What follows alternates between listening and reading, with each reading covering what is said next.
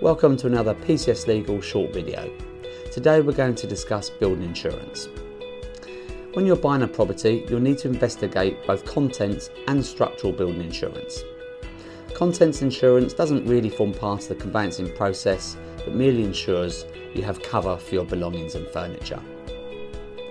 Within the conveyancing process, structural building insurance will play a significant role. Firstly, you need to place it on risk when exchange of contracts takes place and not completion. Once you exchange, you are legally bound to buy, and therefore, even if the seller has insurance on risk, you could not be certain that the payments are up to date or something hadn't been done to invalidate.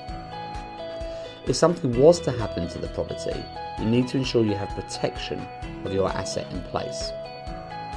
If there was an accident such as fire or flooding, you still have to complete under the terms of the contract. In these circumstances, your building insurance may be required. When you look at building insurance companies, please check they are index linked and that the cover is adequate for your lender. You must check the rebuild value of the property, as the insurance must cover this sum. Be aware that the rebuild value will be different to the purchase price. You can check your valuation report for this figure.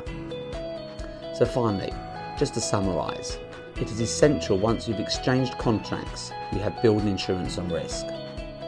If you have any further questions regarding building insurance, please do not hesitate to contact any one of our managers in any one of our offices.